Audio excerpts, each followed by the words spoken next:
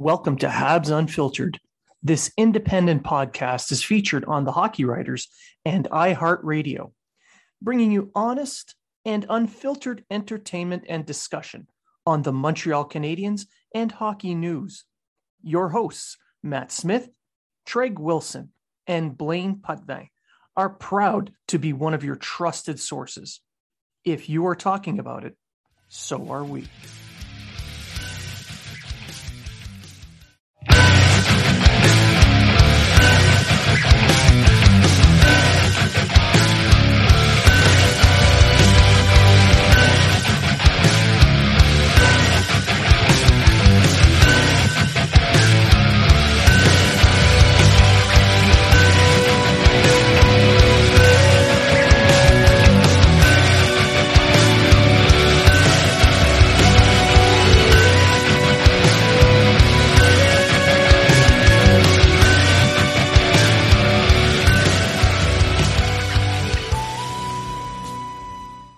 Welcome to Habs Unfiltered.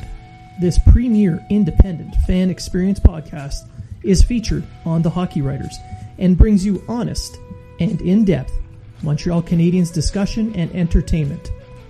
Your hosts, Matt Smith, Treg Wilson, and Blaine Putney, are proud to be one of your trusted sources for Habs and hockey news. If you are talking about it, so are we.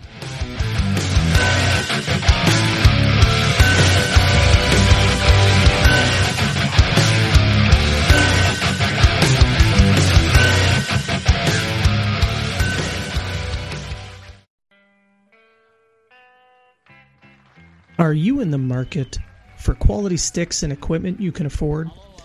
There is a no-frills, no-nonsense company that wants to provide that to you. No Name Hockey. No Name Hockey is a small Canadian company started by former pro player Jason Goulet. When he retired, he searched for sticks that felt like when he was a pro, but could never find the right one, or one that was reasonably priced. So he decided to start No Name Hockey. Now No Name offers high-quality, customized sticks at a fair price. They won't try to wow you with a fancy name. They will focus on providing you a pro stock quality stick that you can afford. The cost of sticks has gone through the roof due to sponsorships and licensing fees. No Name Hockey makes sticks for the no-names and players currently making a name. Support for Habs Unfiltered is brought to you by Manscaped, who is the best in men's below-the-belt grooming. Manscaped offers precision-engineered tools for your family jewels. Big news! Manscaped just launched in Canada. For those listeners in Canada, you can be one of the first Canadians to experience their life-changing products. Myself, Treg, and Matt have all had trimming accidents. It happens. Every man has. There's nothing to be ashamed of. That's why Manscaped has redesigned the electric trimmer. The Manscaped engineering team perfected the greatest ball hair trimmer ever created and have their new and improved Lawnmower 3.0. Their third generation trimmer features a cutting edge ceramic blade to reduce manscaping accidents. When I tell you this is premium, I mean premium. The battery will last up to 90 minutes so you can take a longer shave. The water-resistant technology allows you to groom in the shower. One of the coolest features is the LED light, which illuminates grooming areas for closer and more precise trimming. They've also upgraded to a 7,000 RPM motor with quiet stroke technology. And let's not forget about the charging stand. Show your mower off loud and proud because this intelligently designed stand is a convenient charging dock powered by USB. If you're listening to me speak right now, I want you to experience it firsthand for yourself. Trim that junk of yours. Get 20% off plus free shipping with the code UNFILTERED20 at manscaped.com. Your balls will thank you. And welcome to episode 131 of Habs Unfiltered. I am your host, Blaine Putney, and I am joined now by my co-hosts, Treg Wilson. Hello. And Matt, the Air Force beautiful man, Smith. Good afternoon. We got to get that plug out there just for our listeners' sake. if you want to see more of Matt, go to the Habs Unfiltered OnlyFans page. Seriously, it exists. It actually does. Yes. It totally does. Feel free to Google it. It's there. It's a picture of Matt. So we got a busy week ahead of us. We're going to do this show today. We're recording today. It's Wednesday, about 4:30 Atlantic time. The Canadiens played Edmonton last night. Later this week, we're going to have another episode. We're going to have Lyle Richardson come in and talk about the trade deadline. So, looking forward to that. Today's episode, we are going to talk about a few things around the league, the Edmonton game itself, the Connor McDavid cheap shot, and the harshest penalty to ever be awarded an Edmonton Oiler, some Lehkonen rumors, and a few odds and ends. So we'll just kick it off. No one cares about our weeks. We're all hunky-dory. Oh, and before we start, I'd like to send out a happy It's Your Back Pay Day to all Canadian Forces members who just received their back pay today. Don't spend it all in one place. Don't let your spouses know about it so you can spend it yourself. That's a tip from an old Forces member. Anyhow, moving right along, we're going to get started with some news around the league. So, Matt, why don't you kick us off with the first piece? I think I'll start with Aaron Ekblad. Playing Dallas the other day, he went down and he went down hard, and he's looking like a leg fracture, and he's going to miss 12 weeks. And this was a bad injury for him and a bad injury for the Panthers, even though they're still winning games without him.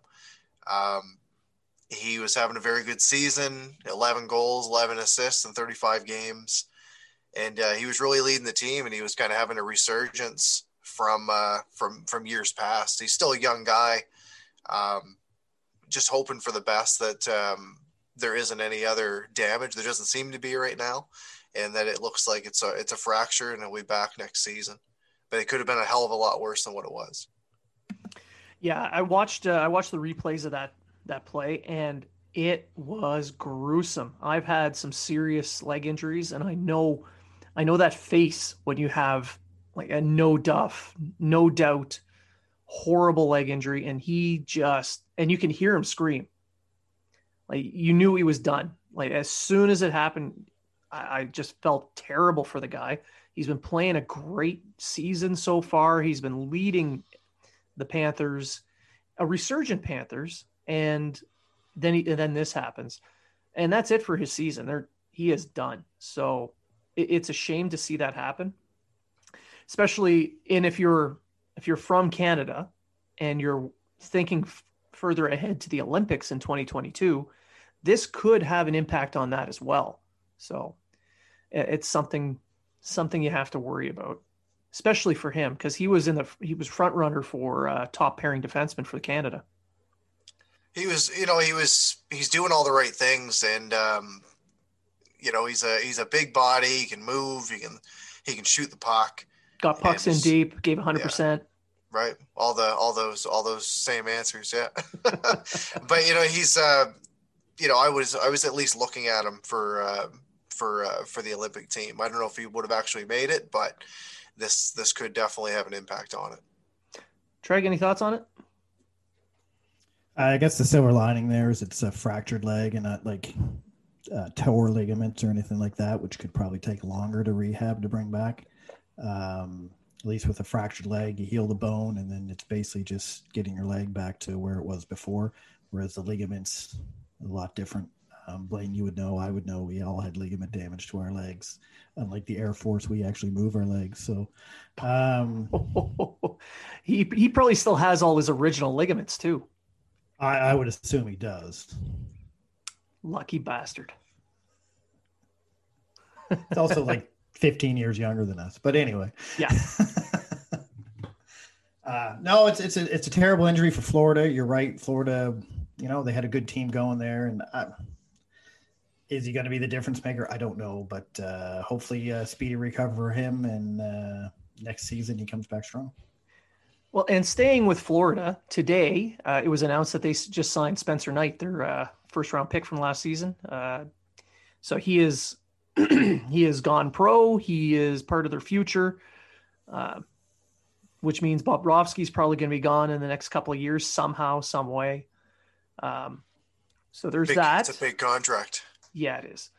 Which always surprised me. Like we knew that they were looking for a goalie, but the year they went out and they got Spencer Knight with 13th overall pick, a week later they signed Bobrovsky to this huge deal, long-term deal. So we'll see, and we're gonna see other bringing up Knight. Obviously, Caulfield just signed. Matthew Boldy just signed, and it's we're ticking the boxes now of the guys that are playing in the States that are going to be signing their entry level deals. All NCAA players who signed with the teams that drafted them. Just to point it out, I read on Twitter today too that Toronto's looking at trading for Dreider. So that could be the room. For those who don't know, he is the backup in Florida who's been excellent. Having a very good year. He's actually playing better than Bobrovsky is. So. Yeah. That's a rumor. I'm not sure that's going to happen, but his career average is about .930 for a save percentage, and this year he's slightly below that at .927. So it is time to get rid of him because he's sliding. Yeah, absolutely. Well, that .930 is on limited game basis, so it's not like he's. Doesn't matter. Don't be narrow-minded, Treg. It's true. Well, sticking with goaltending, Pierre LeBrun said the other day that Jonathan Bernier might be getting traded, and that Philadelphia might be looking at him, as the Flyers have really been struggling between the pipes. And, Carter Hart is the next Carey Price. I don't understand. Just ignore. Well, he's having some problems right now. There's issues. His game's up and down. He is a young goaltender. He's having some issues, and you can't really blame him. You have to expect this. Exactly. And sticking with Philadelphia, got this bear cleared waivers, and part of the rumor, according to Sam Karachi from Philadelphia at the Athletic, he notes that Gothisbehere was very vocal in his defense of Carter Hart, especially with management and openly in the last few interviews he's done. And that may have been the deciding factor in waiving him and deciding his time in Philly is done. So it's pretty sad when, the reason why you're not wanted on a team anymore is because you're too good of a team fucking player defending your own teammate. So not sure what's going on there, but his contract's going to kill any deal with that. Yeah. It's money in, money out with him. Yeah. It's a money in, money out thing with him. And in news out of St. Louis, some sad news. Mr. Blue himself, Bobby Plager, passed away this week. So that's some sad news for St. Louis Blues fans. I've got a soft spot for St. Louis. I know quite a few people down there. I've got friends down there, and I like the Blues. They're a fun team, and you can tell a small market team with just a tight knit community. So when someone as important to a franchise like Bobby Plager passes away, it impacts the entire fan base. Just like we saw in Montreal when you lose, an Adi Richard or a Jean Béliveau. It's the same thing for them. Yeah, unfortunately, it was a car accident, and I can remember watching him play back in the 80s, and it's always sad when someone goes. Any other around the league news, Matt? We'll may as well jump into. I got two more. They'll be quick. Buffalo Sabres. They just continue to be a story around the league this year of how bad they are, and it's getting kind of ridiculous. Like, they had a 3-0 lead the other night, going into the third period, it looked like they were going to come out on top. They blew the lead, lost in overtime. Now 18 games in a row that they've lost. They're playing the Flyers again tonight as we record. This is a team that's got a lot of big contracts, and those players are not playing up to those contracts. You've got a guy like Jeff Skinner who's got 3 goals, making $9 million a year. You've got Taylor Hall, who's among the leaders on the team, but only 2 goals this year. He's making $8 million. Okposo's making, I think, over $6 million, and he's got 7 points. It's something needs to be done, and some of these contracts can be moved because on another team they might be able to actually do something. But right now, I think someone like Skinner, I don't think he would do very well on any other team. It just looks like he's a broken player right now, and it's frustrating for me because you see Skinner and he was such a good goal scorer and he had all the concussions, and we're like, is he still going to be himself? And he was. So basically you wasted a fantasy pick on him this year, didn't you? I didn't do any fantasy this year. But for me, he signed the big contract and then he disappeared. No, not a surprise. And you look at Detroit and Ottawa, who are sitting there going, okay, we're rebuilding. We're going to have super high picks this year. They're rejigging the NHL entry draft. We're going to get a top 3 pick. And then you look over at Buffalo, you're like, crap. Yeah. What else do we have to do? This team is just taking everything away from us. That's right.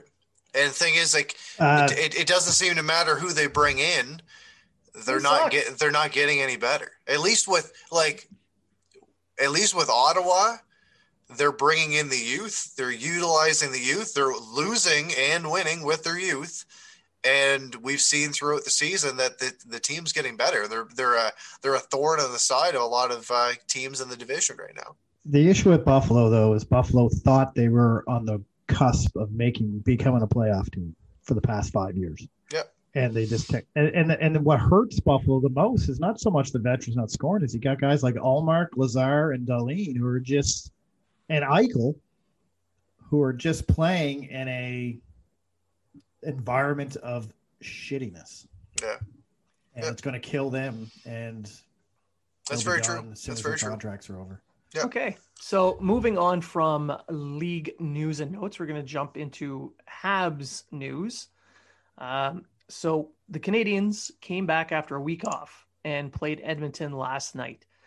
And I'm going to start with you, Treg, on your thoughts on the game. We're going to keep the issues of McDavid and the hit out of it for now. So just the game itself.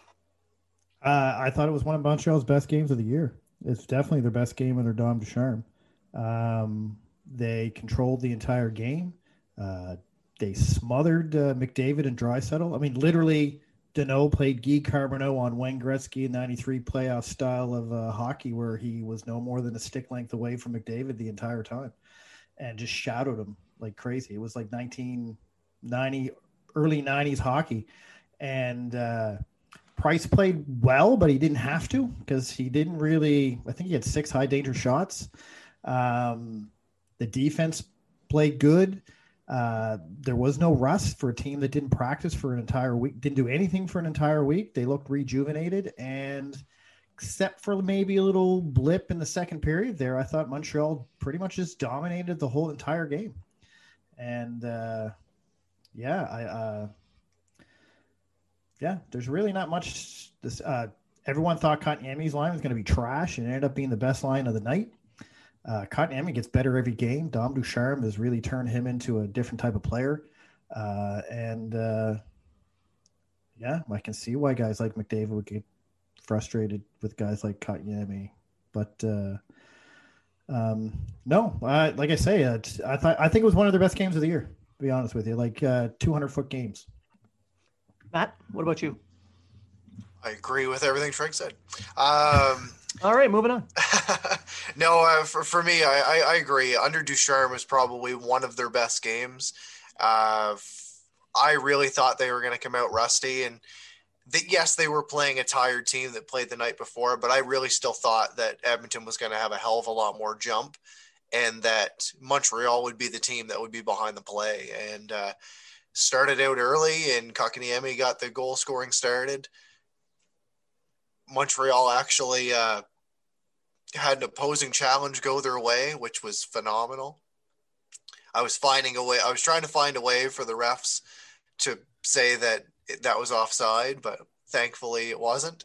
And as Trike said, the players that we've kind of been pointing at as being trade bait or being guys that are going to be put on waivers or guys that are going to be on the taxi squad, etc., in Byron, Lekin, etc., they really played some of their best hockey of the year. And it's gonna get interesting if Bergevin wants to revamp this lineup to make room for some of these contracts coming in. Maybe bring up Caulfield, put Stahl in, etc. But about the game overall, I think they played fantastic. And as Treg said, Price didn't have to do much, but picked up his 49th career shutout. I'm happy for him, happy for the team. And anytime that you can shut down Drysdale McDavid to, I believe they only had 2 shots the whole game. I think that's pretty good. And it shows that not only that the forwards weren't letting him in, the defense were doing their job. And generally when you get a game against McDavid, Drysdale, those kind of players, you think about your third pairing. And we didn't hear a damn thing about the third pairing yesterday. So that means that they were doing their job. We didn't talk about them. Nobody talked about them. So they weren't a detriment to the team. And the team picked up a shutout. Romanov had one of his best games. Yeah. He was the most used defenseman in the third. Quietly. Yeah. Right? Yeah. And Mete was strong. Mete had a strong game. It didn't have a strong shot, but he had a strong game. Yeah. But he did get a shot on net, so that's a bonus. But it wasn't very strong. It was but it was on net. It was like going through mayonnaise. True. But so Romanov was the most used defenseman in the third period. Yeah. Not Weber, not Petrie, Romanov. So it showed that Ducharme was willing to go with the player he felt was playing the best at that very moment, which bodes well for the youth. It means that if they do well, they get more ice time. So that's good. I also noticed too, he threw Deneau out with another center a lot. Suzuki and Deneau would take the draw together, and Deneau would leave the ice right after the draw. I saw that a lot last night too. Well, with Suzuki, especially because his face-off numbers last night were really poor. I think they're around 15 to 20%, whereas Kotkaniemi's was hovering around 65 to 80%, somewhere around there, just off the top of my head.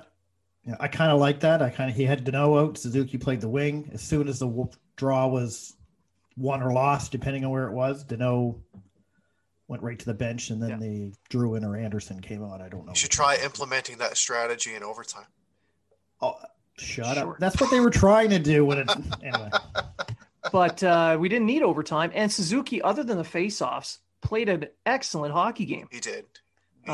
That spin around back pass to Drouin, right on the tape. I mean, that surprised Drouin. He didn't expect that to get through, and he kind of fluttered his shot, but still, Suzuki made that play. So that was impressive. For me, the game last night, you guys are right. The team played extremely well defensively, and they had a game plan. When you have Draisaitl and McDavid, the game plan is obviously go after them. Their coach made it easy for the Canadiens to start the game because he had both players on the same line. So it was quite simple. Put Deneau's line out against McDavid. You cover their 2 best players. And they did really well throughout the entire night, taking away the neutral zone from McDavid. That's where McDavid picks up his speed so he can attack. And there was someone on him in the neutral zone at all times. So they were taking away skating lanes. They were taking away those passing lanes. They weren't giving him the space to wind up and pick up speed. So that was a big piece of their defensive scheme. Also, the defense were able to get the pucks up to the forwards and this is where we've talked about this in previous shows, where when the team is doing well, the wingers are down lower, giving a short 5-foot pass to the defenseman. And they did it consistently throughout the night. And we saw it. They pick up the puck, they turn up ice, and as soon as they got it, they would spread out a little bit. They had that little 5-foot triangle. As soon as they got possession, the forwards would all spread out and counterattack. So that transition game was on display. Offensively, I thought they played a strong game. They kept the pucks in their zone. Let's see, Danault's line, according to Money Puck, the Tatar-Danault-Gallagher line is number 1 in the NHL at this point, with a 70.3% expected goals for. And that's after playing against teams like Edmonton and Toronto with these superstar centers. So that just shows the importance of having an experienced centerman. So overall, it was a good game. And the Drew and Suzuki Anderson line is 11th in the league. And yes. Percentage. According to, well, actually after 200 plus minutes, they're 8th. They're 8th at 59.8% expected goals for, which is, if there's 10 goals or if there's 100 goals scored, they're expected to score 59.8% of them. And the percentage is a defensive, offensive, expected goals for, against, and the percentage comes from the goals for, against, and the goals for. Yeah. Goals against and goals for. So, yeah, I just learned that last week. So now I'm an analytic guru now. So it was a very strong game. Yes, Edmonton did play 2 games. They played the night before. They were hotly contested games against the Toronto Maple Leafs. But there's no excuses if Montreal plays back-to-back nights. So there's no excuses for a team that has Connor McDavid and Draisaitl playing back-to-backs. Hey, Edmonton didn't look like they were carrying anchors either. They didn't look like they had a back-to-back night. They weren't super great, but they didn't look tired. They couldn't put plays together. Yeah. And they were smothered anytime they came up the ice. And I was kind of wondering what Montreal Canadiens team would come out of that COVID protocol after a week off. Are they going to be super rusty, or are they going to be flying? And within 18 seconds, we knew, they're going to be flying, because Kotkaniemi buried a goal 18 seconds in. And then we waited 12, 13 weeks until they figured out it wasn't offside. That was a really long first period. It was because of that one review. It was like that review was like 10 minutes long. Oh, it was super long for no reason. So the league went out of their way to try and find a way to take away the goal, it seemed, but there was no conclusive evidence to say it was offside. It may have been, to be brutally honest. It was really close. It was really close. But it was close. But the call on the ice was a goal, and they had nothing to say anything different, unlike the Edmonton goal that got called back, which was clearly offside. And as Mike Johnson said, this should only take 5 seconds. That's no goal. Yeah. But I had a train of thought and I lost it. But anyway, actually, yes, Montreal, if it weren't for posts and just small misses of the net or shots that just went over the net or under, they would have had 8 or 9 goals, because Koskinen looked terrible. And he was guessing. They had more posts hit than Edmonton had shots in the first 15 minutes of the first period. So it was kind of all around, it was good play. The power play I thought was really good, even though it didn't score. I thought it played real well, and I thought the PK was strong for the two. And Frolik didn't look out of place. No, he looked pretty good. He looked okay. He didn't really get a lot of ice time, but he didn't. Which we didn't expect anyway. I was hoping he'd score an empty net goal, but because he wears 67. That's correct. Yeah. Yeah. So he did look out of place, and it seems that with the line rushers and everything today, he's going to get another look. So Toffoli's not ready to come back yet. Armia's not going to be back for a little bit. So we'll see him. We'll see him again against Ottawa. Yeah. On Thursday. So, so the Canadiens, because of this COVID protocol, they're going to be looking at about 4 games per week the rest of the way. So it's 25 games in 42 nights. That is a lot of hockey. And this is where we're going to see the real value of the taxi squad. It's not just going to be to hide cap anymore. They're going to need guys like Frolik to step up. They're going to need guys to go back and forth. With Armia out on the COVID protocol, as of today, he is still on the list, on the COVID protocol list. We're going to be seeing a lot more of Frolik. We're going to be seeing a lot more of Lehkonen. He's going to be used a lot more, which, is good considering he's young. He's got good legs and he fits. And I think it's time that we start doing what Treg wrote an article on, and that's manage Weber's minutes, because he looked very good. His minutes were managed, and it was 6 days off. He came back. He looked strong, which just proves that he's getting tired out. Oh, definitely.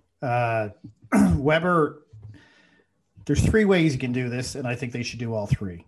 And I say this in my article. A, he should be put down to the second pairing with Petrie, and I say Edmondson, just because Petrie and Edmondson together, they're 56.3% GFX percentage, which is very good for a defensive pair. They're not as good as Kulak Petrie is, but if you put them together and you put Kulak with Weber, I think that gives you a little bit better of a puck mover along with Weber.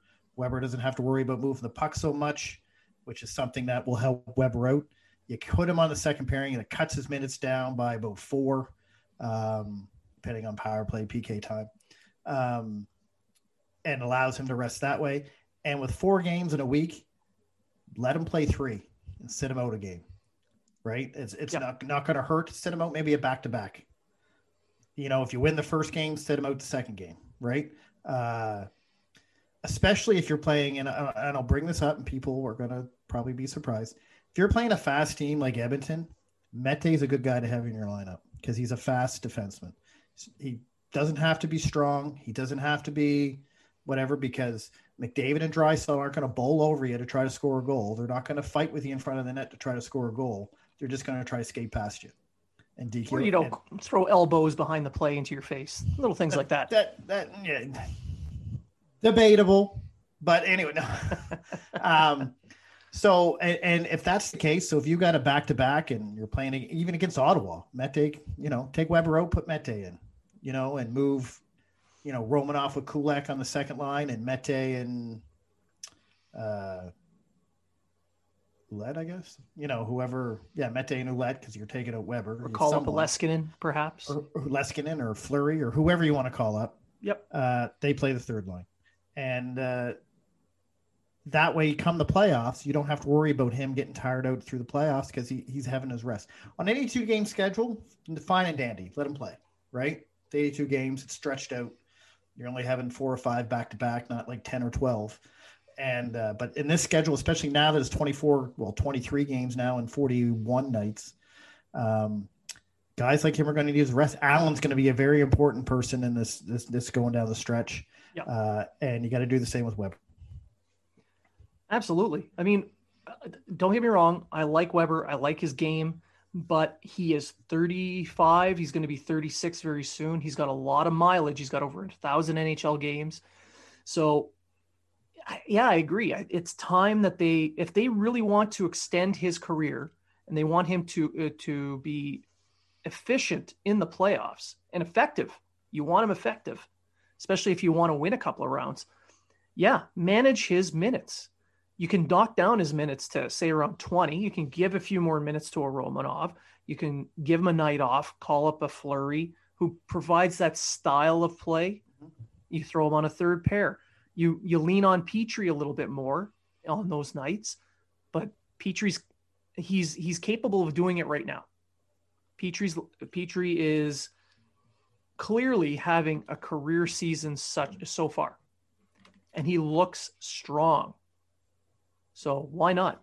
He should be your number one not goalie, but number one defenseman. Or yes, I agree. Defenseman. So when he definitely is. When Sherratt comes back, who plays with who, in your opinion? Sherratt should not play with Weber. Okay. Right. If it was me, I'd keep Petrie and Edmondson together as a top pairing, put Kulak with Weber, and Sherratt plays on the third line with Romanov. Yes. It's going to be really interesting because Kulak's played really well with Petrie. It is, right? But I'm glad you brought that up. I'm going to bring up a point here. So when Petrie, and listen, I'm getting into the analytics, boys. He's got his calculator out. Jason's going to be proud. You're going to be proud of me, buddy, because I'm doing this analytic thing like crazy. So Money Puck has become my new favorite website. If I can find what I'm doing here. Here we are. Or Puck Money, I should say. Money Puck. Yeah, I had it right the first time. So DraftKings. DraftKings. So if you go to the Canadians and you do the lines and you do your minutes or whatever. So Romanov, Kulak are 58.3 when they're together. Sherratt, Weber's 56.9 and Edmondson, Petrie 56.3. Okay. So they're all pretty even. But now if you put Petrie with Kulak, they are at a 70.5, so the best, but everybody else drops, and they drop by quite a bit. So when you have Edmondson with Weber, which is what you have now, they're at a 52.3, I don't know where Mete is on this. Mete Kulak's 44.8, Romanov, Petrie 37.5, yada, yada, yada, yada. So if you want an even balanced pairing where everyone's around 55 to 60, then you want Edmondson with Petrie and Kulak. I'm saying with Weber, although I don't think he's played with Weber yet this year. And then Sherratt, Romanov. The third pairing, it doesn't really matter. They're only going to get 17, 18 minutes a game anyway, 15, even as low as 15. But if you just want one dominant deep pairing, fine. Keep Petrie with Kulak because they're at 70%, so they're quite good together. But then you're kind of diminishing the other two pairs. Yeah, that's my argument. Anyway, and you can't really argue against the Kulak Petrie pairing. No. They're effective, like you said. They're 70.5% of expected goals for percentage. Romanov and Kulak are at 58.3, and they're in second place. I brought up Money Puck as well, and I'm looking at everything that they're doing above 70 minutes of ice time as a pair. So that gives a little bit more of a sample size. The Sherratt-Weber pairing, it's 56.9% of expected goals for. However, they're a bit slower. So if you want to play that pairing, that's the kind of pairing you play against teams like Winnipeg, against Calgary, Ottawa, but not Toronto, not Edmonton, because their offense is based on speed. So that's more of a strategy type thinking. You're thinking fourth dimensional chess here. I agree with Treg on this. You want to keep Kulak playing with Weber because they bring what each other miss. So you want Weber playing with someone who can skate well, skate the puck out of trouble. Petrie, he does that, so he doesn't need another puck mover with him. So you can throw Edmondson on there. They look good together. They're at 56.3% of expected goals for. And Romanov, no matter who he's with, is a positive expected goals for percentage. So he can anchor a third pairing, no issues with anybody. And Sherratt would definitely be a massive upgrade on Mete in many instances, not against speedy teams, but anybody else. And Romanov can play both sides. Exactly. Yeah. So if you want to bring up a Fleury to play on that right side, he would be a good fit there because Fleury has the legs. He can actually carry the puck a little bit, makes a good first pass, very aggressive, and he's fairly mobile. So I don't think you really lose out. He's more of an even on all the aspects, and he's got a decent shot, unlike Mete. Just to say, Kulak and Weber have played together 10.5 minutes, and they're at 40%. But it's only 10.5 minutes. Yeah. I mean, Edmondson and Kulak are 70% at 12 minutes. So you're kind of, yeah. Kulak, however, it's shown over time and time over the past 3 seasons, no matter who he plays with, they usually have good numbers. So I say put him with whoever. Can't hurt. Yeah. I'm all for that. Now, moving on to something a little bit more painful. The McDavid cheap shot on Kotkaniemi. So Kotkaniemi was playing McDavid pretty tight, won a board battle, got the puck back to his defenseman, then started cut through the neutral zone. About 5 seconds after that play was done, McDavid hunts him down and throws his elbow into Kotkaniemi's face, which clearly means Kotkaniemi is going to get a 15-game suspension for bruising McDavid's elbow. So no argument for me. What do you guys think here? Am I offside in thinking that was a dirty play? Matt? No, I think it was 100% a dirty play. And if it would have been somebody else, then he would have been suspended. I brought up a tweet here from Francois Gagnon. And it says, can't wait to see the NHL show the same level of severity towards the star players and the fourth liners. If McDavid is on the other end of that elbow to the head, we can expect supplementary discipline. And I 100% agree. It was away from the play. He didn't have the puck, and he was just being frustrated. And he showed his frustration throughout the game. But, you've got to level that frustration down. You can't take those kind of measures and not be disciplined for it. And $5,000 fine is a slap on the wrist. Somebody tweeted out that with the money that he makes makes $12.5 million against the cap. That would be the equivalent of someone making $50,000 would be a $20 fine. Right. So it's, but that's the CBA though. That's the maximum allowed. So that's all they can do. But he's been suspended once before for a hit on Nick Leddy. It was an elbow to the head. He missed 2 games. That was back in 2019. Funny that. But nothing came of this. Nothing came of it this time. And I got another quick tweet here from our favorite morning talk show host, Ben Mulrooney. No, it's not Ben Mulrooney. Even though he is better. Our friend from Sportsnet, our former friend from Sportsnet, Sid Cicero, still thinks that he's relevant in hockey at whatever point. He said Connor McDavid had to deal with officials not protecting him for years. If he wants to throw an elbow now and again, I'm fine with it. So that's the dumbest freaking thing. Exactly. But the thing is, people eat that shit up. It's clickbait. It sucked me in. I fucking brought it up on the show. Yeah. Oh yeah. Let's live with a double standard. Right. Yeah, because that's exactly how. But this is the thing. Say if that would have been Cassian hitting Kotkaniemi, and even if he wasn't injured, which he wasn't, he was knocked down. He got back up and he kept playing the rest of the game. We're thinking that Cassian, if he would have thrown that hit, probably would have got a game suspension. Maybe more than likely, right? I don't. Yeah, you've got to make it fair across the league, and we've seen hits very similar to that be suspended this season. But if you've got star power, you can pretty much do whatever the fuck you want.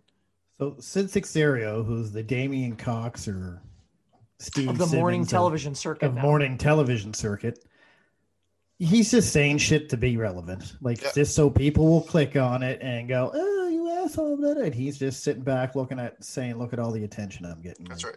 Whatever. Who cares what Sid has to say? He hasn't had a good take in about 30 years.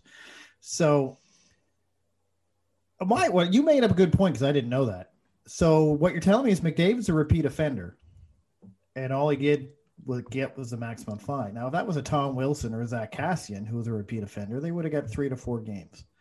I don't believe it was a suspendable hit, personally. No. I don't.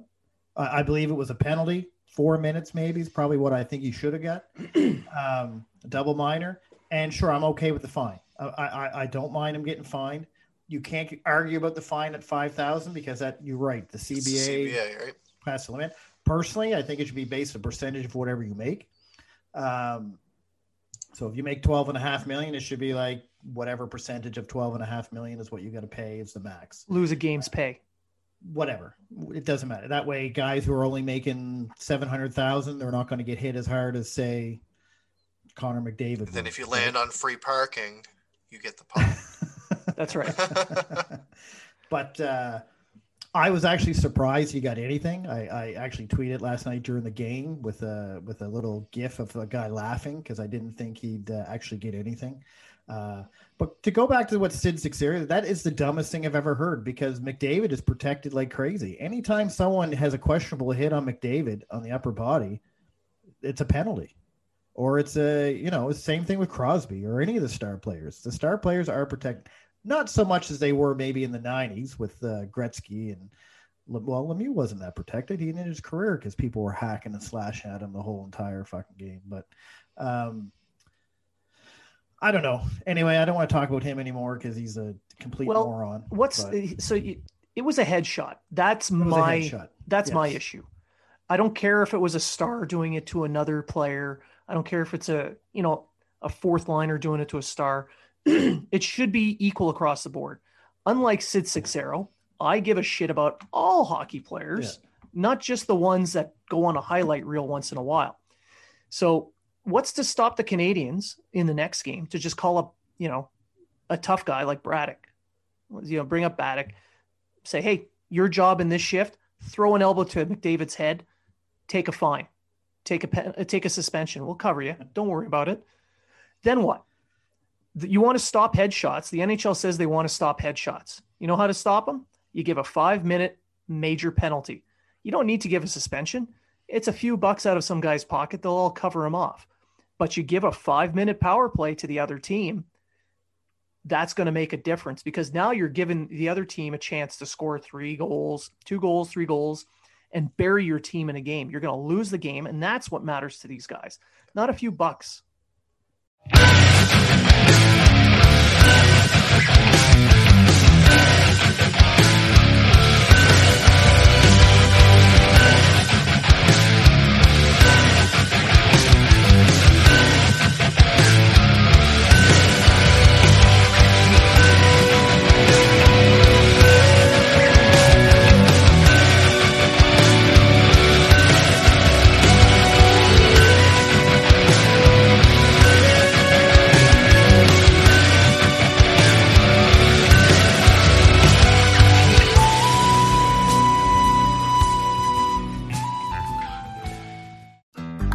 Looking to make the most out of this life and optimize your personal wellness? Then check out the Natural Man Podcast. Join me, host Mike C., as we explore all areas of human wellness, physical, mental, and emotional. Learn strategies to optimize your own well-being and be in the driver's seat of your own health. Remember, your doctor works for you. Learn biohacks, neurohacks, ways to improve sleep, and ways to optimize your body and your mind. Check us out on Apple, Spotify, the Fountain app, and at naturalmanpodcast.com.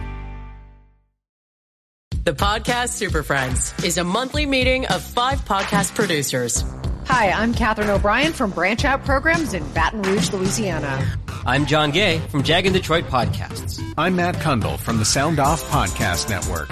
I'm David Yaz from Pod 617, the Boston Podcast Network. And I'm Johnny Peterson from Straight Up Podcasts. Together, they form the Podcast Super Friends, an alliance of podcast masterminds sharing best practices, insights, and discussions to help make you a better podcaster. Follow or subscribe to the show on Apple Podcasts, Spotify, Google Podcasts, or at soundoff.network.